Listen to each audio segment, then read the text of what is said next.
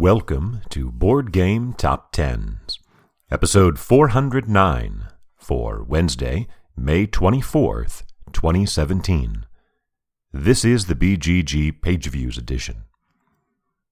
Sliding 3 spots to number 10 is Mechs vs. Minions by Stone LeBrandy and Riot Games with 15,783 views. That's a hefty decline from last week of 35% or almost 9,000 views to one of the lower page view totals we've seen in the last couple of months.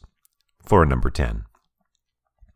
The first of 4 new entries is at number 9, returning after 18 weeks away, is Charterstone by Jamie Stegmaier, published by Stonemaier Games with 16,742, almost exactly 1,000, more than Mechs vs. Minions. This is the third time that Charterstone has charted. The last 2 times were on January 11th and way back on May 11th of 2016. This is a legacy game that is designed to be playable after the campaign has concluded, and I'm not entirely sure why it has returned to the list. Its release is supposed to be sometime in the next few months, but I didn't see anything on the forums that indicated what was going on there. The second of our new entries and the first of 3 debuts is at number 8, Outlive by Gregory Oliver, published by La Boîte de Jeux, which is French for The Game Box. 18,121, about 1,400 more than Charterstone.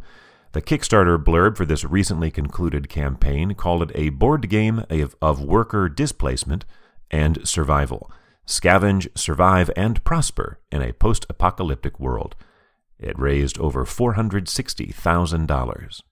Sliding 1 spot to number 7 is Arkham Horror the Card Game by Nate French and Matthew Newman, published by Fantasy Flight Games with 24,787. That's a drop of over 3,000 or 12%, but is well over 6,000 more than the number 8 game Outlive. This is the 39th week on the chart for Arkham Horror, which makes it number 15 on the most weeks list, passing Robinson Crusoe, Adventures on the Cursed Island. After 3 weeks at number 2, dropping back to number 6 is Dark Souls, the board game, by Alex Hall, Matt Hart, and Richard Loxam, published by Steamforged Games, with 28,405. That's a huge decline of 17,000 or 37%, but still 3,700 more than Arkham Horror.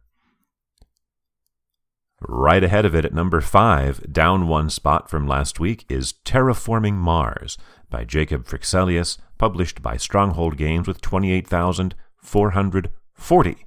A 35 view gap, but down about 5,000 from last week, although last week it had picked up well over 3,000, so it's returned closer to the level it was 2 weeks ago. The second of our 3 debuts is at number 4, Ethnos by Paolo Mori, published by Asterion Press and Simon with 30,891, about 2,500 over Terraforming Mars. Ethnos is a card drafting game with set collection elements and a fantasy theme. It was recently released, and Paolo Mori is the designer of, among other things, Libertalia and Vasco da Gama. Those are his 2 highest ranked games on BGG. Bouncing back up 2 spots to number 3 is Scythe by Jamie Stegmaier, published by Stonemaier Games with 32,392, about 1,500 more than Ethnos, and a drop of only 600, less than 1% from last week. The highest of our 3 debuts is at number 2, Escape from 100 Million BC by Kevin Wilson, published by IDW Games with 47,858, 15,000 clear of Scythe, or 15,000's about the gap from Scythe at number 3 down to Charterstone at number 9. This is a cooperative game with a theme of stranded time travelers trying to reassemble their ship in the face of dinosaurs, time rifts, other castaways. It was recently released just in the past week or two, and from Kevin Wilson, the designer of Descent, among many other games.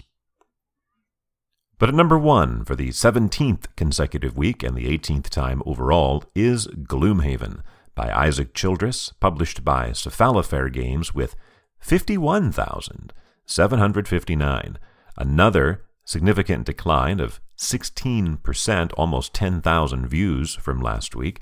This is after declines of 27% last week, 23% the week before. So in the last 3 weeks, it has lost 50% of its total from 3 weeks ago. And this is the closest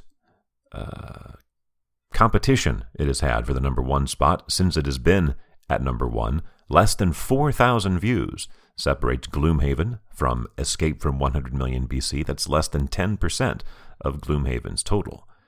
And yet, it still manages to hold on for the 17th week in a row.